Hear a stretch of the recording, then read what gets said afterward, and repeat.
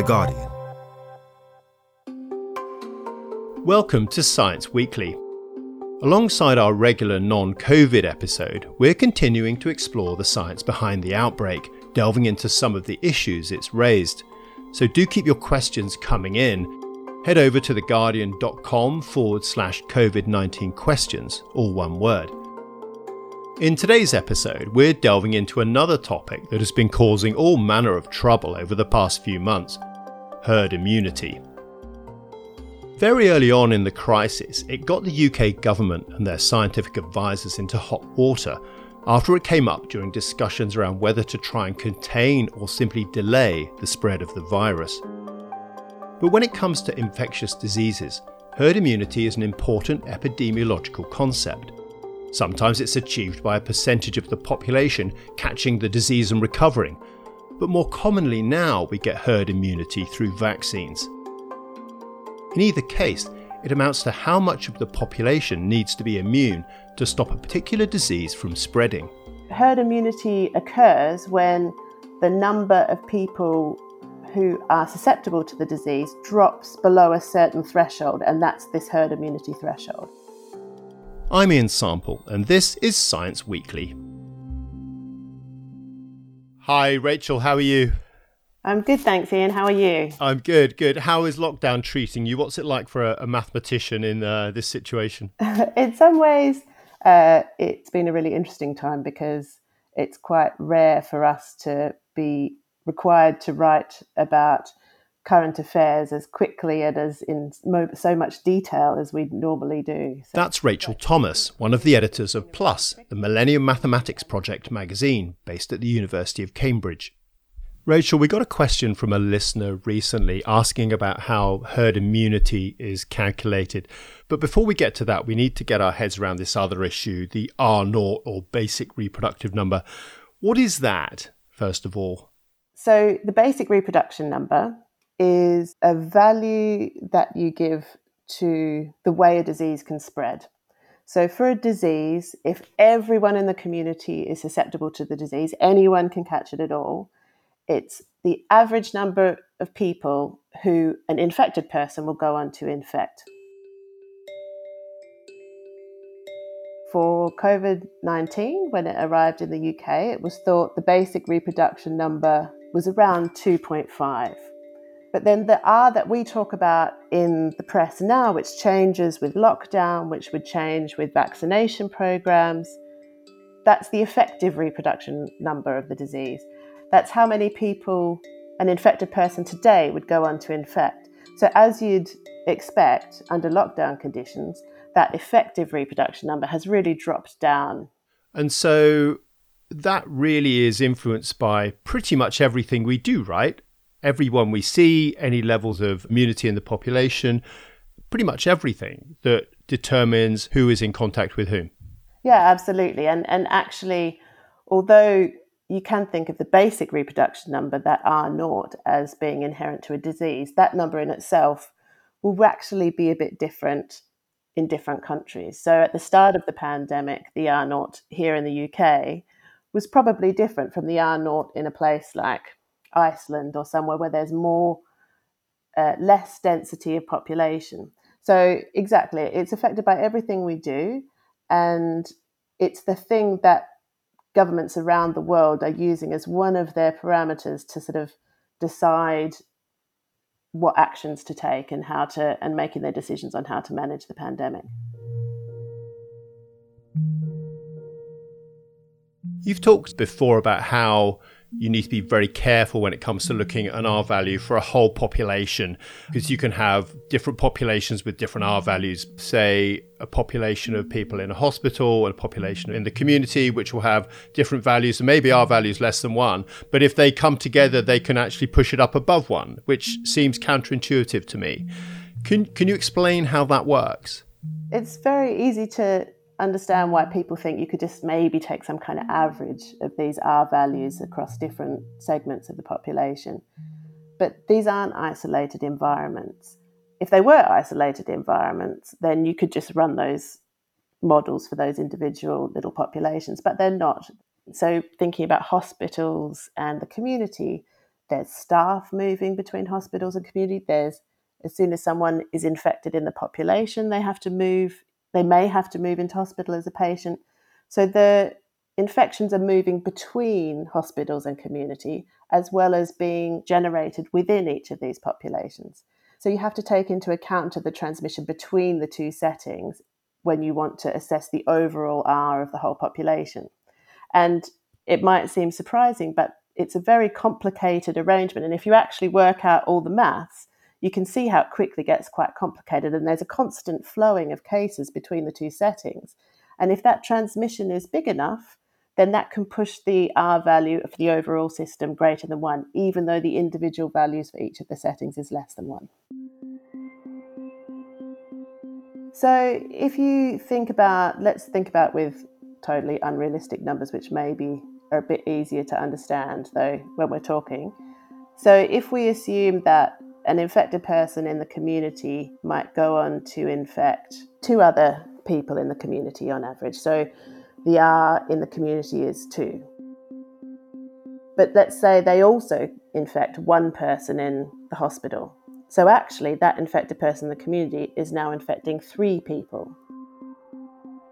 And if you think about an infected person in the hospital, we could have an unrealistic example of that they might create 3 new infections in hospital, but 1 infection in the community, maybe by a staff member moving between the 2 settings. So even though the R value in the community was 2 and the R value in the hospital was 3, in 1 generation of infection, the person in the community will have created 3 new infections, the person in the hospital 4 new infections. So combined, those 2 people will have created 7 new infections. So that's a lot more people than just what you'd expect. 7 divided by 2 is 3.5, which is a lot more than the R value for each of those settings. So how does this all feed into this concept of herd immunity? So the concept of herd immunity is a really common epidemiological concept.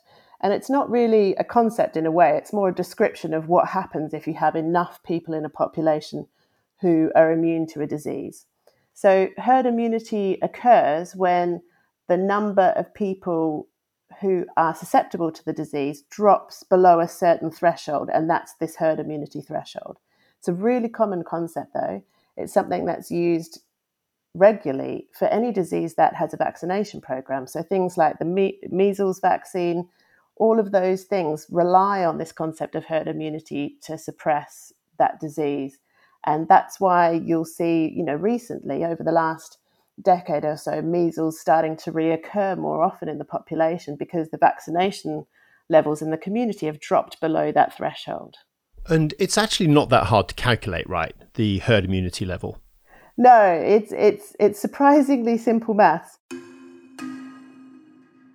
So if you have a basic reproduction number, so say 2.5, which is a decent estimate of what it was for Covid-19 when it arrives in the UK, then that's for when everyone is susceptible to the disease.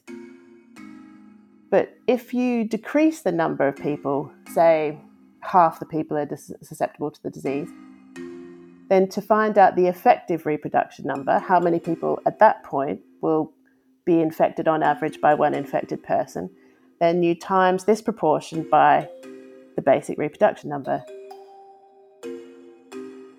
So half of 2.5 is 1.25. So in that case, you've lowered your effective reproduction number, R, to 1.25. And what you want to do, as no doubt everyone is now familiar with, is you want your effective reproduction number to be less than 1. So to do that, you just do a back of the envelope calculation. You just rearrange the numbers in that equation.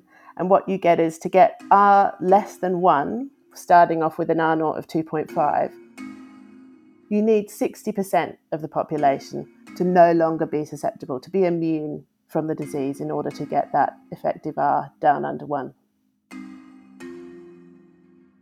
Rachel, early on in the epidemic over here, there was a lot of fuss around whether the UK was going for herd immunity intentionally, as it seems that Sweden are doing at the moment, or whether that was something that was just being acknowledged as a byproduct of an infection coming through the population. I mean, the bottom line, isn't it, that you will develop some immunity within a population, and it is then just a matter of how the virus spreads through and whether you actually reach that herd immunity figure that will be interesting for how you monitor the disease and the future risk of outbreaks. I think when herd immunity was mentioned, my personal view is that that was a real communication error. We don't know enough about the disease yet to know how we get immunity from the disease just from the spread of the disease through a population, whether it's temporary, whether it happens at all. So my hunch is that wasn't an intended aim, but herd immunity may be a consequence. Usually, herd immunity is achieved through vaccination programs.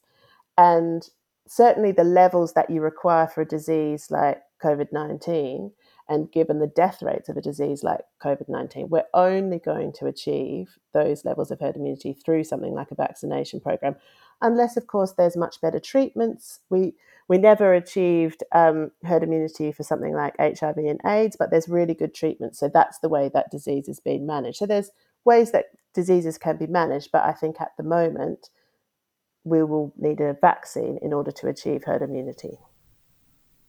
I mean, is it something you found troubling, seeing, a lot of this mathematical language very much in the spotlight now, and obviously it's being delivered to people in a way that they may not always be able to fully understand? I think there's been examples of good and examples of bad communication, as there always is. I think there's been some pretty problematic slides occasionally, which a lot of the maths community kind of had a sharp intake of breath. But it is hard to communicate things when people haven't had the run-up of maybe having done maths at school to a certain level, maybe having kept in touch with the maths after they've left school. But I think the effort should be made so that if people want to know, and I think what is interesting is how many people want to know this information. They don't just want to take it as being, it is okay now, it's not okay now. They want to understand why they're being told this. So I think it's both, there's an appetite for people to try to understand things at a slightly deeper level. And also I think it's a responsibility of the people communicating to enable people to engage with that information. Rachel, huge thanks for explaining all this to us. It's been really, really helpful, really useful and fascinating. Oh, brilliant. Thanks. Thanks again to Rachel. You can find a link to Plus Magazine on the episode page at theguardian.com. And also thanks for your support as listeners. Here at The Guardian, we believe that open journalism connects us and brings us together when we need it most. But our advertising revenue and newspaper sales are falling, which means we need your support to make sure that our open journalism stays open during this crisis and beyond. Visit gu.com/support podcasts. We hope you can join us for tomorrow's COVID-19 episode 2. In the meantime, keep washing those hands. For more great podcasts from The Guardian, just go to theguardian.com/podcasts.